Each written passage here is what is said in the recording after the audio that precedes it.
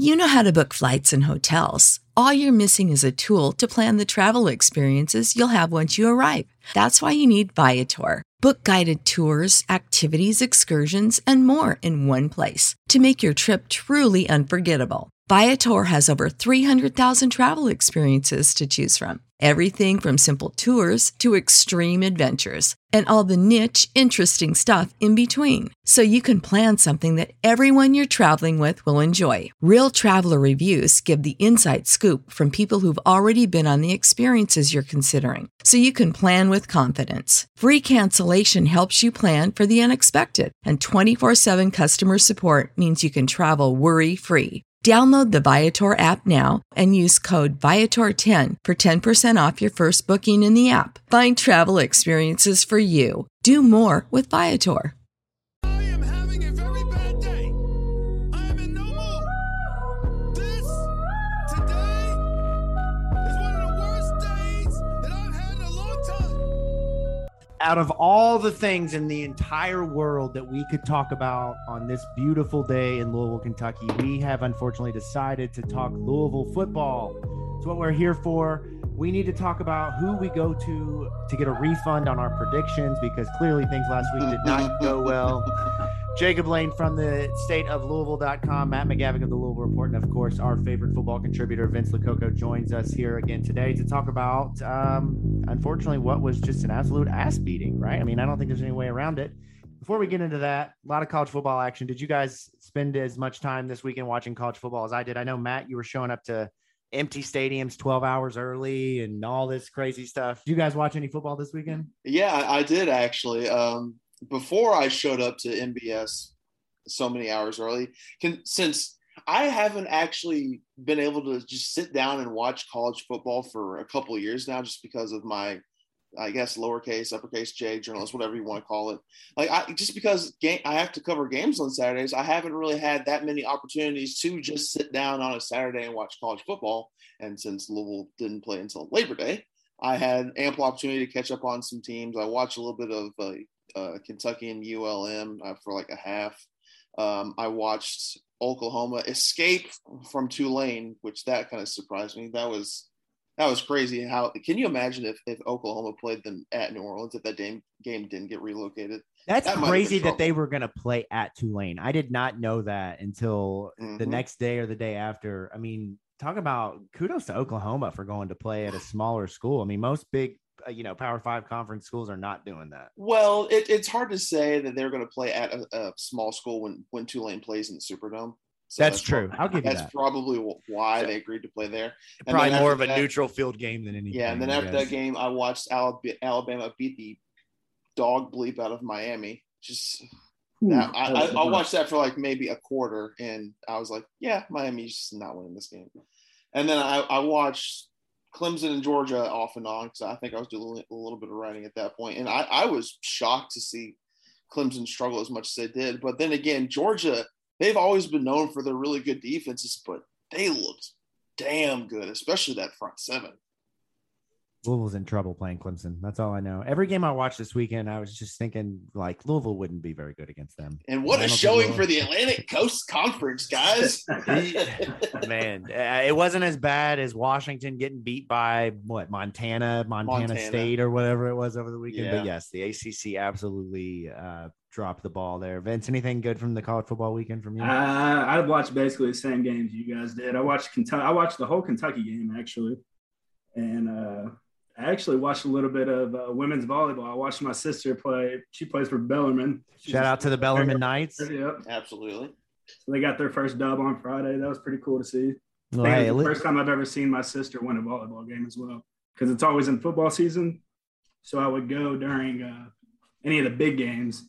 I was going to say, what is she? Is like she's just never been on a good team? No, she's been on phenomenal teams. You've just not been there. Some of the best teams in the country. It's just with football, I've never had the right schedule to where I can go watch her all the time.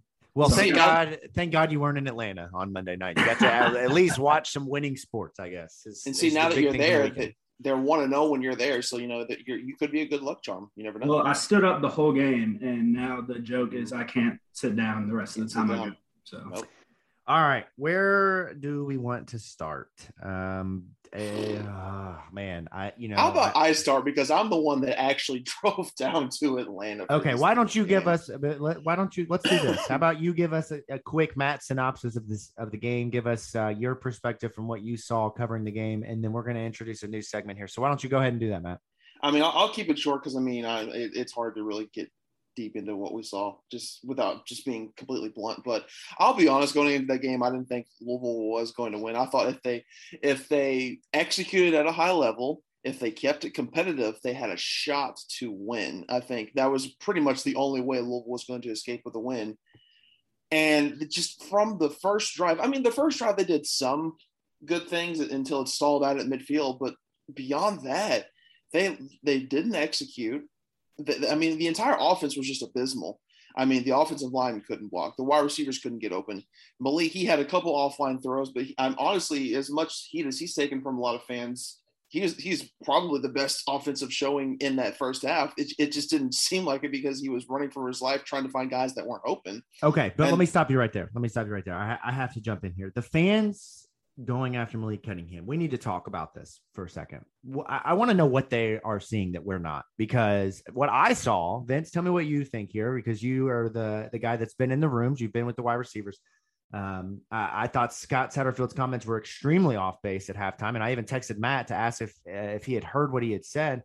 But the offensive line, we got to start there. We got to have a conversation about Jack Bicknell, because I said this on a couple of episodes ago about these statements that the coaches are making. The coaches want to give the fans a hard time, or people want to give the fans a hard time for getting upset over not performing to standards. When you go out and you've coached an NFL offensive line, you've coached SEC offensive lines, and you call it the best offensive line you ever coached, they better be running mother effers over from the first play of the game. And I tell you what, I didn't see that.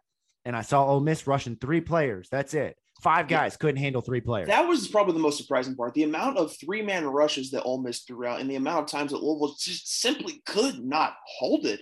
I mean, that's one thing. If you're getting pressure from the sides, you can kind of like adjust the pocket, kind of adjust your foot to try and look downfield. When you're getting pressure right up the middle, there's no way for you to go except like to try and escape, because that's the worst place you want to get pressure, is right in front of it, because you have to move. You have to relocate to try and like salvage the play. And there were so many times where the play was busted immediately after the ball snapped. It looked like 2018. I mean, 2018, the offensive line literally, and I know the offensive line was bad last year, especially against Western Kentucky to start, but I'm talking about no time. I'm talking about the ball is snapped and there's guys in your face right there. I thought it was really interesting. Jeff Nunn of Cardinal Sports Zone shared a couple of pictures from the weekend that really kind of told the story poetically of Malik Cunningham's night of just being pressured right away. I don't get it, Vince. Help me understand this, man, because you've got a 6-year senior at center, a 5th-year senior at center, whatever it is. You've got a left guard who's played in the starting lineup now for 3 years. Adonis Boone was heralded as this guy who was going to bring a lot of athleticism to the line. Brian Hudson was in on the second drive of the game. I mean, Adonis Boone didn't last a drive. And then you make a change with Michael Gonzalez quick. I mean, what happened? What happened? To me, it's a testament to Coach Ledford and how good of an offensive line coach Coach Ledford truly was, and how he resonated and connected with these players. I mean, I'm with you. I'm so shocked to see Brian early and Michael Gonzalez come in early, but I prefer Boone at tackle. Honestly, I was more disappointed with Trevor Reed and the hype that was going on with Trevor. And I mean, the speed and stuff was there. I know on a couple outside zone blocks, he got out to the guy he was supposed to get to, but the physicality just wasn't there. I mean, when I think offensive line, like you said, put MFers in the dirt. Yes. I mean, nasty snot bubbles. They should You better be mauling somebody. Exactly. And it looked like, I mean, that nose tackle was just eating us up all night. I mean, there was a play where Hudson and Cole came together and they blocked the nose. Brian bumped him and he was going to climb. And it's like he bumped him past Cole, almost like Cole wasn't, his feet weren't underneath him, or he wasn't expecting that. But that's how the play is designed. I was just really confused as to what was going on with the O-line. And that's the things that made, guys like Mekhi, I know he's a first-round draft pick, and Tyler Haycraft great, is those were some nasty dudes. You saw Tyler Haycraft run 30 yards downfield with Javian Hawkins and pancake a dude after he already pancaked a dude.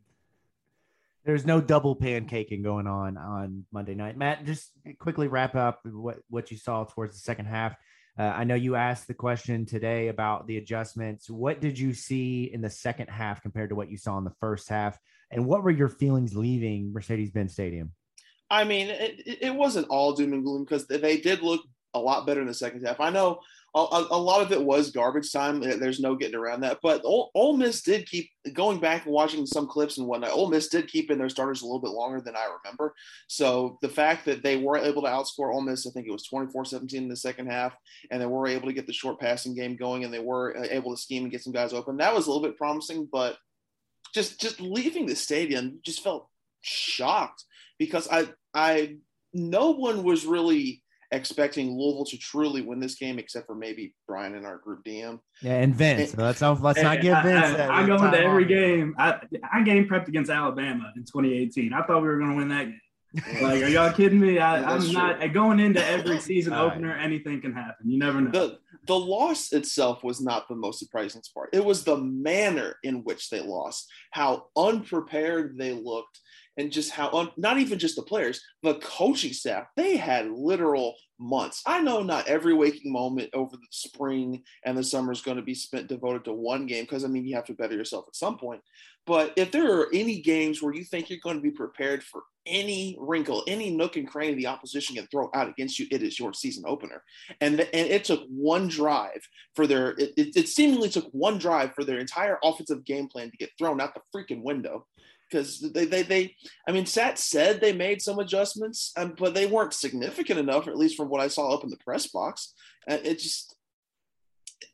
don't want to say I'm speechless because obviously you are. I mean, you sound speechless. It's dumbfounding. That's the word I'm looking for. It's dumbfounding how they had all this time and it just didn't materialize from the players, the coaching staff, nothing. By the time they made the necessary adjustments that they had to make, it was 26-0. The game was over. There was no energy left on that sideline. You're exactly right. I would go back to the Ole Miss opening drive as even sucking the air out of the stadium for Louisville.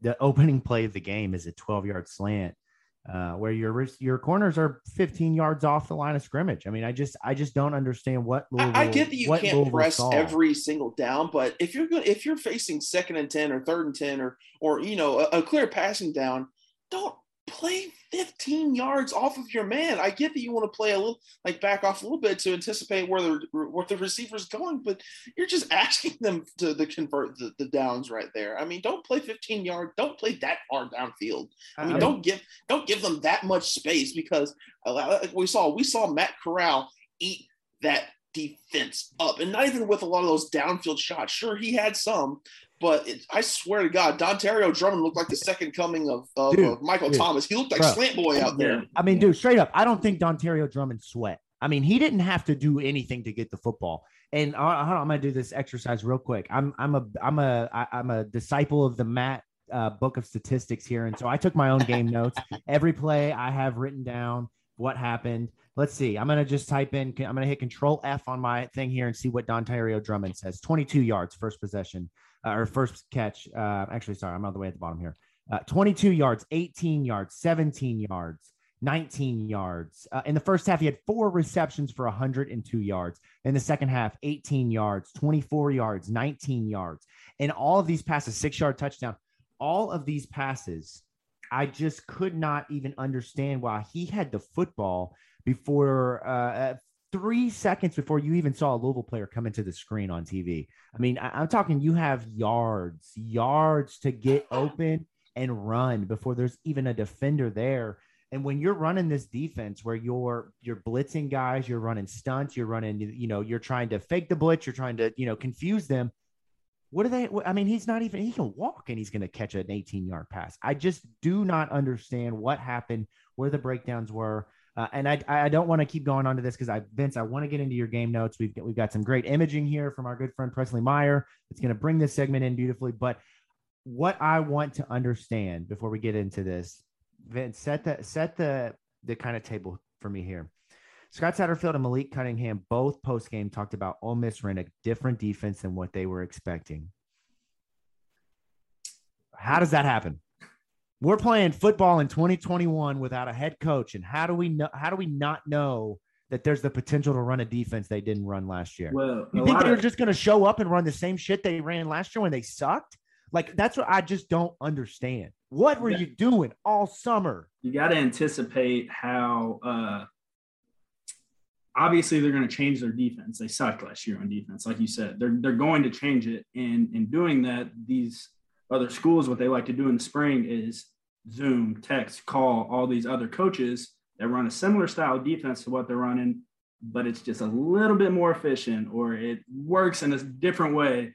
So I think that Lane and them called in somebody else. They figured out, okay, this is what we're doing wrong. This is how we get the most out of the guys that we have. And that's exactly what they did that Saturday. And they switched up their game plan from possibly what we were running, but that's still no excuse to not make the proper adjustments in game. The staff knows football. They know how to make the adjustments. Can you imagine how bad this game would have gotten if Lane Kiffin did not have COVID? I mean, I'm not sure it would have been any different. I mean, look, here's the thing that was just like disrespectful. Like, we're talking, it's 46-24, whatever the score is. Matt Corral is still out there throwing 14-yard slant routes with 4 minutes to go. Like, and there was just no resistance at all. And I don't want to say they were running the score up, but what they saw was weakness. And okay, all right, I'm going to end. Running your offense isn't running the score up. It's not. It's just basically saying to the other side of the field, you guys just can't stop this. And it's that simple. All right, Vince, you texted me during the game on Monday night. You told me that you had some great notes in your notebook. And now it is the time to tell us what those notes say. Vince's game notes, new segment. Here we go.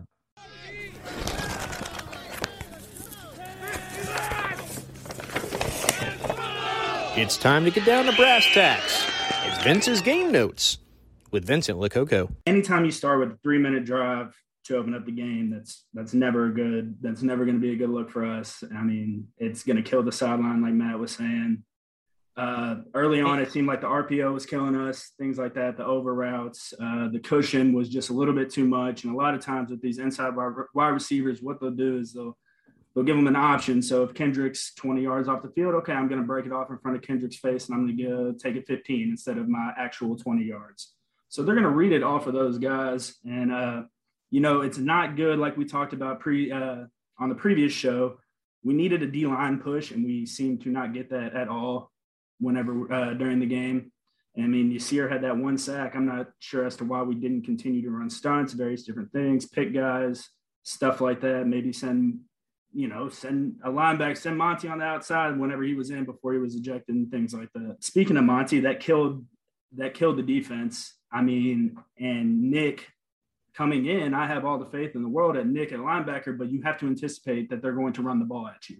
You are an outside linebacker who can play inside, but Lane Kiffin and them know you as an outside linebacker. So to them, you're a weakness, and it showed that you were a weakness during those 3 plays. And even on the touchdown play that they ran right there, if Jack gets off his block right there, we can still, I mean, who knows, they might have scored however many plays later, but we could have lived to play another down at least. You never know. We could have got a strip or something like that after. One thing real quick I want to point out. I want to applaud you, Matt, because on our prediction show, when we did the superlatives, we talked about the I'm Not Buying the Hype award, and you called out the inside linebacking depth. And you talked about what happens if Monty or CJ goes out. I told you.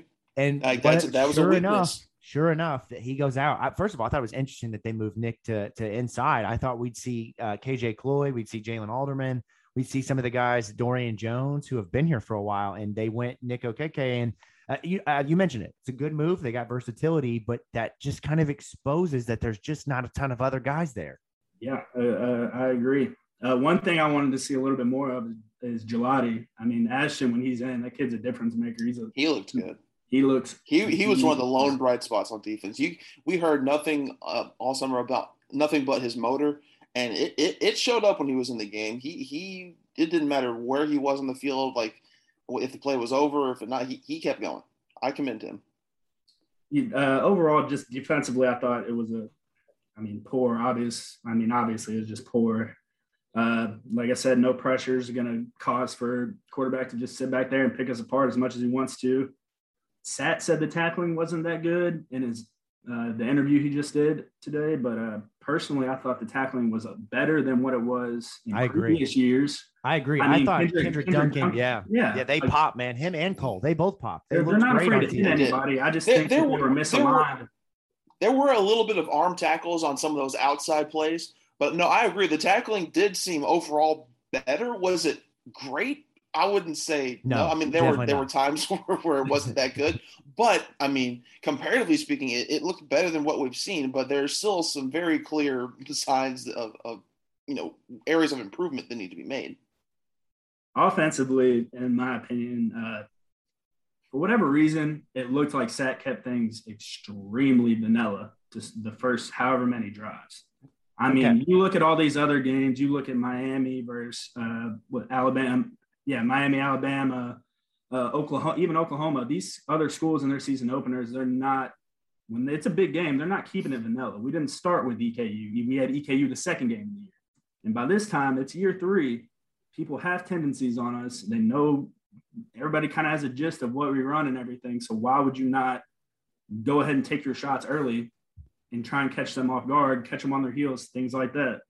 They know that Louisville's base package is out of the pistol and a stretch run. I mean, that's Louisville's base right there. Exactly. I don't know who it was that tweeted. It was one of the former players that played for Sat, but it was the tweet was just stretch left, stretch right, play action. It was Gigi. I'm pretty sure. It was. I mean, like that was it. That's what we saw. And you made the comment that the play calling was vanilla. Look, man, I'm going to be real honest with you, Matt. I apologize if this is a little too far, but he looked scared, man. He looked scared. They showed him on TV and he looked uncomfortable. I'm dead serious. Like, you can tell when a coach has confidence. He looked shook, man. He looked rattled from the beginning of the game, and his play calling reflected it. And there's good reason for Louisville fans to be clamoring for an offensive coordinator being hired. The play calling is just not good enough to call yourself the offensive coordinator. That would be like, I'm trying to think of an example. I'm not going to be able to think of one on the spot because I'm not witty enough. But like, you can't just say like I'm the captain of the boat and then not know how to drive the boat. Like, you got to be able to lead the ship. And this isn't the Sun Belt. Like, I'm going to say that, and that's going to be a popular phrase throughout the rest of the season. This isn't the Sun Belt. This is the SEC national television game opener. Your play calling, at least, I would be much more okay today talking about Louisville getting beat if the play calling was a little bit risky. If they took risks, they took shots, they took chances. Exactly, but they didn't. They played it safe, and they got their ass kicked. And that's what's going to continue to happen on the big stage, playing it safe. No coach has ever made it here playing it safe. Yeah, John L. Smith didn't play it safe. Steve Crankthorpe didn't. He got canned. Charlie Strong didn't play it safe. Sean Watson did. He got canned. Bobby Petrino didn't play it safe, and he went out guns blazing, like 2-10. Like, that's what happens sometimes. But there was no sense of swag. There was no sense of confidence. There was fear from the sideline, from the head man, and it reflected in everything else. I'm talking seniors not lined up in the right spot. The whiff on the what would have been a touchdown on the end around pass from Braden Smith to Malik Cunningham. If Michael Gonzalez just looks up 2 seconds earlier, that's a touchdown, man. And I don't want to continue to bash on the players, but I'm saying what I saw on television, Ole Miss had to smell blood in the water. Sat looked scared. He looked like he wasn't prepared for that big moment, and it showed. And Vince, like, to go back to your comments last week about the Notre Dame game in 2019, dude, the swagger from them, from that game opener against Notre Dame was so much different. Right away, you saw, okay, they can play with these dudes. On Monday night, it was like, nah, man, this ain't it. This team's not good enough. Completely agree. You saw that from the first snap. I mean, personally, going into the game, that's what I felt. I'm like, okay, this is, Notre Dame 2019 kind of a style. This is a big opponent where nobody expects us to do anything during this. Obviously, us as fans have high expectations for our team, and we want them to win. But around the country, nobody really expected us to make any noise, and that's what we did. We went out there and laid an egg, basically. So, yeah, it's a great way. All right. Any other game notes that you have for us? I want to come back to these throughout the rest of the episode. I want you to sprinkle in game notes as we talk about whatever we're talking about. There was one play. I believe it was the second drive of the game. I can't find it on my notes, but it continued to pop up throughout the game as Malik not making the right read not on his passes, but on his runs. As you all know, I mean, we basically run a triple option where we can either give it, Malik can pull it, and he can throw it on the edge right there. There are a lot of times where Malik could have pulled it. it seemed like their RPOs were getting blown up immediately. Like they didn't have the time to necessarily run their RPOs, and even when they did, they didn't make the correct reads half the time. Agree. I mean, there was one third down that I wrote down that stuck out to me particularly. I mean, it just looked like either Jalen clamped down on it or Malik didn't feel comfortable enough for whatever reason. I remember that there was an RPO where they both couldn't decide who wanted to take the ball, so they both held on to it, and they both basically ran into the line of scrimmage together. It was a third down play. I mean, we would have got a first down if he would have pulled the ball right there. Mm-hmm. What else? We can go on to the next one. We can go to the next one. I can live with Malik Cunningham in that situation, making the wrong read, whatever. The dude literally played, I mean, as good of a game in the second half as you could have asked for. In the first half, the stat that Kelly Dickey put out at halftime is quite possibly the wild. It's like the Darren McFadden stat, but the bad version of it. Darren McFadden used to throw, run, and catch touchdowns all the time. But Malik Cunningham is out there literally like, can I get some help? Can I get some help? I mean, in the first half, man, I mean, the half was embarrassing. Leading in passing, receiving, and rushing. Wow. The man was 5 of 13 for 17 yards. So 17 yards. Matt Corral had that in the first 4 plays of the game. Okay. I just want to throw that out there. Malik Cunningham had 17 yards passing, 54 yards running, and 9 yards receiving. And he led the team in all 3 stats. The next closest was 1 catch for 8 yards by Jalen Mitchell in the first half. I mean, you can sit here and you can tell me all day long that you need to do better making adjustments, but the stats just tell the story there that you just I'll say it again. You're just not good enough. It's just not good enough. Okay. And let's move in to talking about Scott Satterfield. That's the hot topic around here. It's what everybody's talking about. I will be quite honest. My opinion has not changed. I still, despite what I saw on Monday night, I still believe Louisville can win at least 7 or 8 games. I do. The first game didn't. Okay, the outcome was not what we wanted, but we all said it was. It's one game. They're 0-1, like Matt and I predicted. Vince is the only one who is way off because he predicted them to win 35-21. He's 0-2 to start the season, but we're just 0-1. Like that's what it is. It's 0-1. So if you come back out and you play, I mean, you're essentially God is gifting Scott Satterfield the worst defense that they could play in week 2 to get things right. And they look like the 85 Bears. You go on to week 3, and if you beat Central Florida, we're moving on, and life is good, and we're going into the ACC, legit thinking we can still compete for the 2nd spot. But if you come out on Saturday, not even worried about it. Like, it's Eastern Kentucky. They beat Western Carolina in the opener. Good for them. Bravo. Western Carolina is usually a pretty formidable foe in the FCS. But this is Louisville. They're going to beat their absolute doors off of them. Week 3 now becomes the game where if they lose that, I think there's no return. There's no return for the fans. I think that's it. I think that's where the fans are done. If they lose to Central Florida, an AAC school, no disrespect, but if they lose that game, man, I mean, you have a real conundrum on your hands here as to what to do with the program, because this program cannot survive without the fans. The football program is not the basketball program. It's not well established in tradition. They were playing in a baseball stadium for so many years, or in a whatever you want to call Cardinal Stadium. They made their way up. They earned their way to here. Louisville fans have been involved in that all the way. And if Louisville fans lose interest in the program, the stadium won't have anybody in the seats. Thank God they're red, right? I mean, I know the show name becomes irrelevant, but thank God the seats at least look good now. But you have fans who aren't buying the tickets. They're not showing up. The support is drifting away. Who knows what could happen at that point? At that point, who knows? But Scott Satterfield, fans want him out. Fans are done with him. I still think that we need to just kind of hit the brakes a little bit here. Let's relax, because I know that everybody thought we were going to beat Ole Miss, especially John 942 on Twitter, who believes that Louisville's going to win every game, but it's Ole Miss. Bunch of numbers. Right. Exactly. It's the formula of Twitter that person, of course, they believe Louisville's going to win the game. They didn't. They move on. Week 2, you win, you take care of business, and you move on, and we can get this behind us. But I'm going to continue to say, if they just can look like they're not prepared, not good enough, that's when I have a problem, man. That's when I have a real problem, because this guy's getting paid a lot of money to make this football team good. And right now I'm not watching good football. In fact, I'm watching a team that looks like they're quickly slipping into irrelevance in the ACC. So a couple things based on all that you just said. Going to the actual UCF game itself, I'm not going to break down that because, I mean, that's 2 weeks away. I don't need to get into that. But I remember, I think it was our season preview episode a couple episodes ago, how we were kind of debating on what would be the quote-unquote litmus test for this team. I went with the Boston College game. I think you went with the Florida State game, I believe think it's Florida State, NC State kind of sprinkled in there, two different ones, but yeah. I mean, I hate to change that answer after one game, but I think the litmus test is now the UCF game, because if you lose this game, I'll backtrack. If Louisville looks good and they're competitive and for some reason they still lose, I can see a way in which the fans still rally.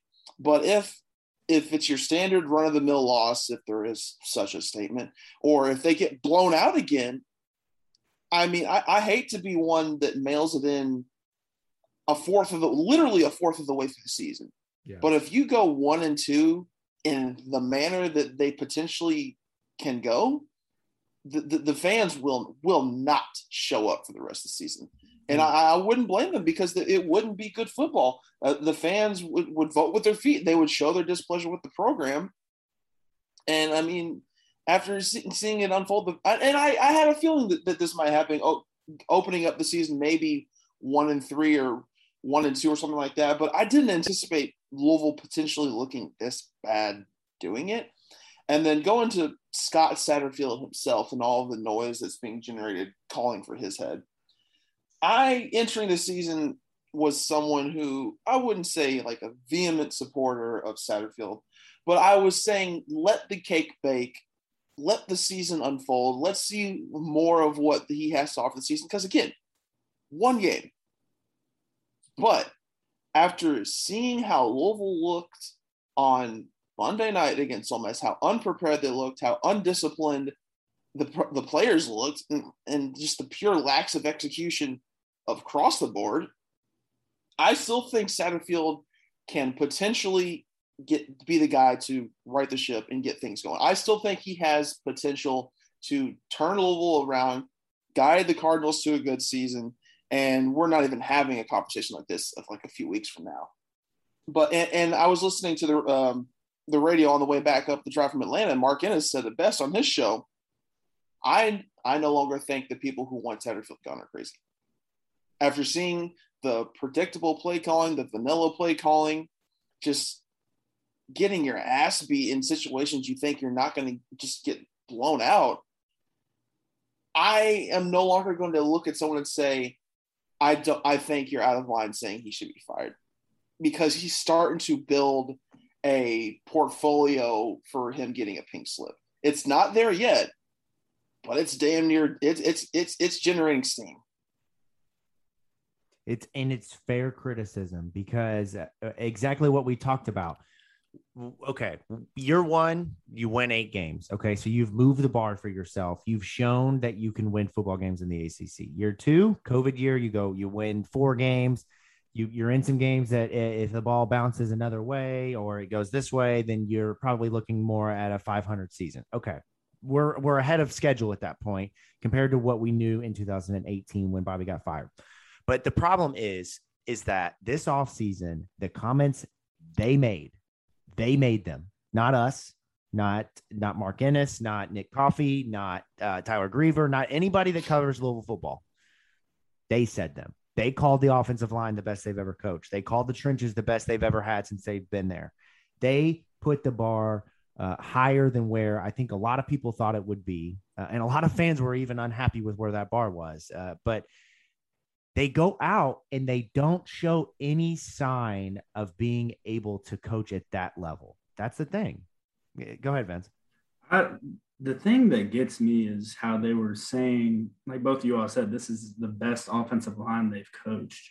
I find that hard to believe that this offensive line is better than the Mekhi Becton at tackle, Caleb Chandler at guard, Cole Bentley at center, Robbie Bell at guard, and Tyler Harris at the other tackle. And that offensive line wasn't even that good. Let's be realistic. They weren't even that good. Those were very smart football players. I do want to offer a little bit of clarification on that line, because I'm the one that asked the question, like, what the potential of this offensive line could beat a Big Note. His answer to that statement, it was a direct response to the question I asked.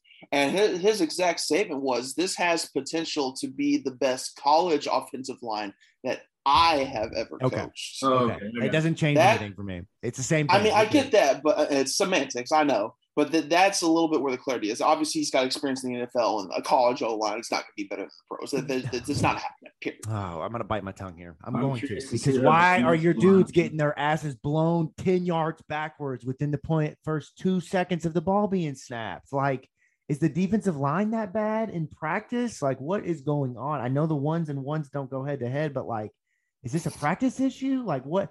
I just don't get it. It doesn't make any sense to me. I'm going to chalk it up as it's game one. Let's get it out of the way. Okay. We've seen it. Okay.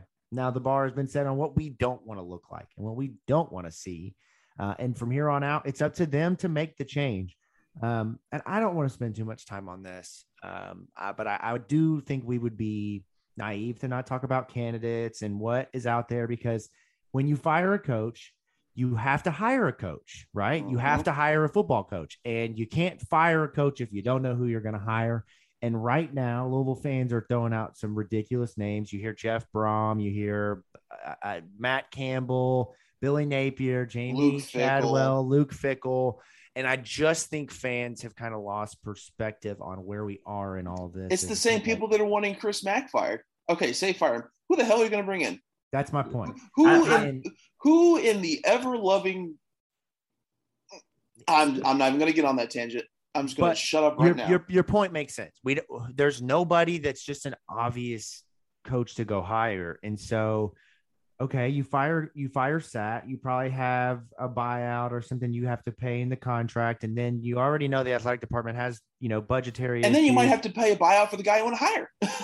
Exactly. So for me, look, okay, here's the dream scenario, and it's probably crazy, but I'm going to just throw it out there. I think that Louisville fans have brought up an interesting name in Dave Ragone. You're talking about a Louisville guy. I heard Mike Rutherford say some pretty interesting things about that hire on the radio today that I would encourage fans to go and listen to. Mike's somebody that's got the info there, but I think that's an interesting thing, but like, let's not talk about this Louisville job as being the sexiest job in the country. Yeah, he played here, but the dude's been an NFL coach for 10 years. He's worked his way up from a QC up to a QB coach to now an offensive coordinator. Okay, there's guys jumping from the NFL back to college football, but that doesn't mean that Dave Ragone is going to walk in here and all of a sudden, never having coached college football, be the savior of the program. Stop, man. We're living on this Louisville fairy tale. Like, it's not written like that. And that's why we have to be realistic with Sat. Okay. He got hired to do a job. The circumstances have been a little bit up in the air. There's been a lot of things happen that would kind of cause some, maybe some more time, needed more time. I'm willing to give him that to the end of the year. And then the conversation becomes different. So that's that. Any other comments on Scott Satterfield? Because I don't want to beat a dead horse here. I believe the man is a good football coach. Is he an ACC coach? I don't know. That's got to be figured out through the rest of this year. But I think the man deserves the chance to get it turned around this year. And for Louisville fans to just shut up for a little bit. Just shut up. Yeah, calling to fire somebody every time something happens bad is not good. Stop. Shut up. Thank you. That's where I'm kind of at with everything. I mean, this is my first year out from doing anything football oriented. I think the fans. Welcome to the party, pal. Pump the brakes a little bit. Pump the brakes. Like Sat proved. I mean, we won 8 games in 2019. How many fans would be thrilled to win 8 games this year? Okay, but here's the counter argument to you. Okay, where's the signature win in that season? That's the thing. That's 8 wins, but okay, you beat Wake Forest 62-59 on a game-winning 4th down conversion. You beat Mississippi State in the bowl game. Okay, SEC win, the only SEC win they have since they've been here. But Mississippi State was missing a head coach, a quarterback, a running back, a wide receiver, an offensive coordinator, defense. Like, let's be honest with ourselves. There's the reason why fans are poking holes in those arguments, because they won 8 games. How good is the ACC? We don't really know. But I get it. They won 8 games. A lot of teams want to win 8 games. We lose, and we just lost the opener. It's game 1. All right, let's talk game 2. Okay, Eastern Kentucky's not a sexy opponent, but I can't tell you guys. Look, we've talked for 30 minutes at this point about how bad Monday night sucked, but I can't wait to sit in my seat on Saturday night, wear my Louisville red. I'm not in the press box, so I can cheer. I can't wait. Like, I can't wait to get back out there and drink Cardinal Stadium beer and cheer and have a blast and watch Louisville kick Eastern Kentucky's ass. What do we want to see? Because Louisville's going to win this game. We know that's going to happen. What is it that is most important to be seen? Matt, what do you think? I mean, just look better, execute. I know that you're supposed to beat up EKU. If you even remotely struggle with this, there are deeper issues at hand here. But I just want to see execution. I know that's not asking a lot, but after seeing what I saw down in Atlanta, I mean, I want to see something that will make not the entire fan base, because you can't please everybody.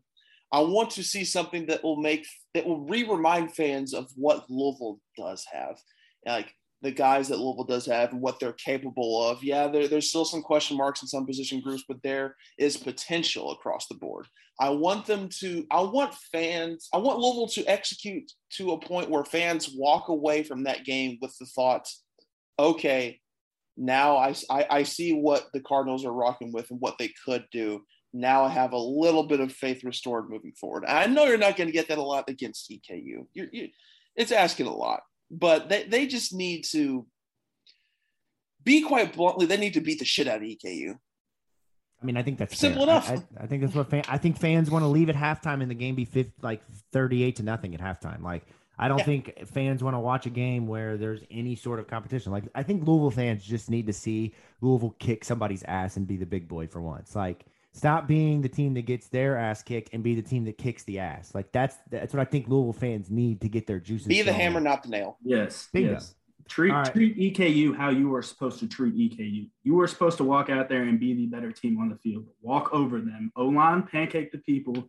I mean, D-line, get pressure, sacks, turnovers. I mean, I want to see at least 2 turnovers on defense from the back end. I'm not talking fumbles or anything. Like, I want to see this quarterback he's at 71% on his passing, on his completions, I believe. So, and EKU's 100% in the red zone going back to 2020. So I want to see us come out and just steamroll them, run through them. We have 2 phenomenal running backs. I still have faith in Hassan Hall. I think sometimes the game gets to him, and whenever he makes a mistake like that fumble, it kind of can shut him. It can go one or two ways with him. It's either going to shut him off or, it might elevate him to a different level. But I want to see those guys hit on all cylinders. All right, so for those of you who don't know much about Eastern Kentucky, welcome to the party. Neither of us here do either. But I got some more here. They got an all-conference. I'm giving Jackson this one to Vince. Preseason FCS All-American Team 2020, 2021. That's about all I got, though. Okay, all right. So Vince's game notes. That's more than what I had, man. His game notes do not extend to Eastern Kentucky, but here's what I know, okay? I did some writing on Eastern Kentucky today, so here's what I know about what we can expect. Expect a heavy dose of DeJuan Hewitt, their running back, transfer out of Purdue, played 1 year there, transferred down a level. And you don't hear a lot about the guys that go from the, power conferences down to the FCS level, but it's always good to see them have success. He had 3 touchdowns in the first 3 quarters of the game against Western Carolina last weekend. He's a guy that is capable of doing a lot of things with the football in his hands. Louisville's got to put helmets on him, got to be able to put the running. Just don't get called for targeting. I shouldn't say don't put helmets on them. Yeah. Expect a lot of short passes. Parker McKinney threw for 235, their quarterback in the first game of the season. Got the ball out to their weapons. Mo Edwards Jr., Jaden Smith, Matt Wilcox really did a good job of spreading the ball out. I think they hit 7 or 8 different receivers. So I expect them to kind of replicate what Ole Miss did at the passing game, or at least try to. And then some good news for Louisville fans. You think Louisville's defense was bad. The defense for Eastern Kentucky, a lot worse than what – Louisville gave up 7.8 yards per play on Monday night. Eastern Kentucky gave up 6 yards per play, but they did it against a much worse offense from Western Carolina. They gave up 501 yards of total offense and still won the football game. That is what makes coaches from the 1940s just roll in their grave. I'll tell you that. But Eastern Kentucky, Big Ten football. Eastern Kentucky has talent. They have the ability to, to really kind of press Louisville early if they are not, there mentally and not prepared. So definitely something to watch out for. But the bad defense, Louisville's offense, if they have any issues against this defense, I mean, I don't think they will, but we're going to be having some interesting conversation next week heading into UCF, because UCF is essentially just a little mini Ole Miss. And if Louisville can't score or can't put the points up that they need to, they are going to be in for a world of trouble. I'll tell you that. Yep. Back on just a little bit more EKU. Their running back had 78 yards, 3 touchdowns on 22 carries last game, and was the ASUN. Hewitt was tabbed as the ASUN Offensive Player and Freshman of the Week. Yep. While kicker was, I know we don't want to talk about that, but he was the Special Team Player of the Week. Hey, punters are people too. Speaking of punters, how about we saw the beginning of a star punter this past weekend with Mark Vassett from Louisville. I thought he did a good job, and he averaged 43. I think it was 44.3 yards per punt, which, I mean, it's better than Logan Lupo or Ryan Harwell was last year. Somewhere Logan Lupo is definitely jealous. I could tell you that. Somewhere Logan Lupo is still yelling at the fans. My note on our punter was Mason King 2.0 question mark. So okay. I have to see that consistently. That I mean, hey, I will take that. There's definitely nothing wrong with I like JT James Turner. It's nice to always have a reliable guy back there kicking the ball for you. Yeah, that's right. And whenever Louisville has been good, they've had a good kicker, and they've had a good kicker that started as a freshman and worked their way all the way up to seniors. I mean, historically, since I've been a Louisville fan, you've had 5 or 6 kickers who played for 5 years each, and here we are. Like, I'm an adult now, and we've only had 5 kickers. Like, that's just how it works with Louisville. So it's good to see that. All right, any closing thoughts? We've really kind of had a therapy session here. I feel a lot better. My wife is asking me when I'm going to be done yelling because my daughter's trying to go to sleep. Look, there's a lot to be worked up about. She got to see it firsthand in person. It's the reason why I don't watch games with anybody, because I don't need to be seen doing that. But let's just all together, let's just woo-saw, just chill. All right, final thing here. It's my favorite thing on From the Pink Seats. The wonderful, the glorious Matt Stradamus makes his return. Ooh, the predictions. I know I sound like a ghost, but I don't care. I'm going to run with this bid. Ooh. 3 predictions for EKU, Matt. What do you got? Matt Stradamus prediction number 1, and this is kind of a bold one right out of the gates.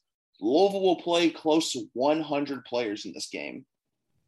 And I say that because they still haven't figured out who their primary playmakers are going to be on both sides of the ball. And against FCS teams, there are always games where your starters are done pretty much at halftime, and in the second half you play your second, third, sometimes 4th stringers. I mean, after what they saw at Ole Miss, I think the coaching staff, I mean, if they're going to do their due diligence, they need to play as many guys as they can to get as much film, live in-game reps as they can, and figure out from there what they actually have. At least that is something that I believe they need to do. It might not be close to 100 players, but I think you need to get as many guys in there as you can to know what you have. I know a lot of people are going to hear that and say, oh, they had the spring, they had the summer, they should know what they have. I mean, you can only deduce so much from practicing against yourself. That is the best impersonation you have ever done. We need to bring whatever that character is back every week. It's Cynic Matt. That's what that is. All right, Matt, prediction number 2 from the glorious, wonderful Matt Stradamus. Prediction number 3. I don't know which accent this is. Number 2. Number 2. Finally, the coaching staff will open up the playbook. This is maybe a little bit more hopeful than logistical, but this is the premium opportunity to open up the playbook and figure out what works, what doesn't, what you can execute, and figure out things from a situational standpoint. If I watch this game against EKU and they're kicking their ass, but they're doing it in a simplistic way, I'm not going to come away from that victory feeling all that warm and fuzzy about this team moving forward. Because, I mean, if you don't beat EKU like a drum against like a simple base package, there's problems. So I want to see them get a little bit more creative, run some stuff that we haven't seen before. I know this is something that we thought they were going to do last year. Excuse me. But now more than ever, we need to see what this staff can really do on offense beyond just their base package. We have to. Otherwise, you're not going to be a top half ACC team. And the coaching staff is not going to last here much longer if they don't open things up. Prediction number 3. Prediction number 3. I know this one's not as bold because you kind of sprung this on me last minute, but Louisville comes away with multiple turnovers.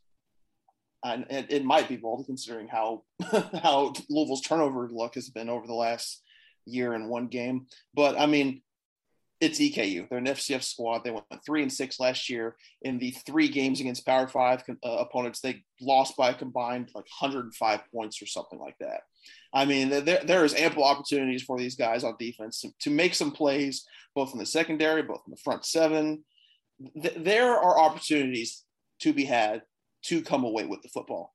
If they don't come away with, I'm across the whole defense, if they don't come away with a minimum of 3 takeaways, whether that be 2 fumbles, an interception, 2 interceptions, a fumble, something to that extent. If they don't come away with a healthy amount of turnovers against an offense of this caliber, who are they going to get turnovers against?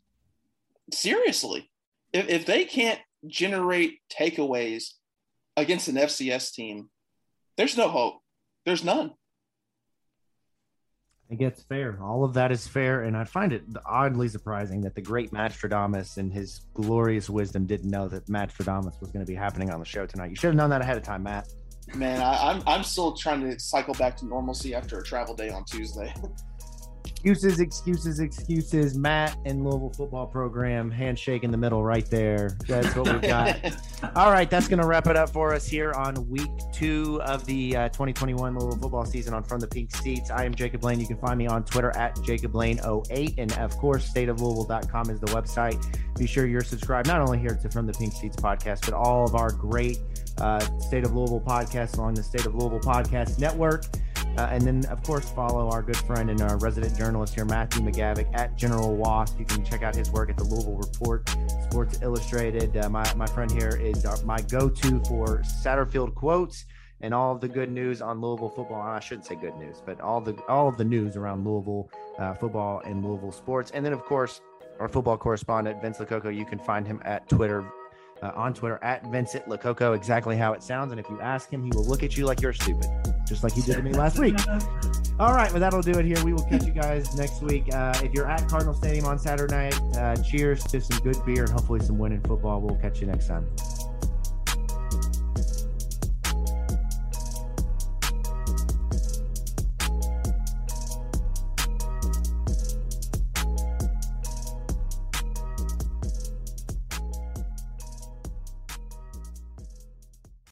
Save big on brunch for mom, all in the Kroger app. Get 16-ounce packs of flavorful Angus 90% lean ground sirloin for $4.99 each with a digital coupon. Then buy 2, get 2 free on 12 packs of delicious Coca-Cola, Pepsi, or 7-Up, all with your card. Shop these deals at your local Kroger, less than 5 miles away. Or tap the screen now to download the Kroger app to save big today. Kroger, fresh for everyone. Prices and product availability subject to change. Restrictions apply. See site for details.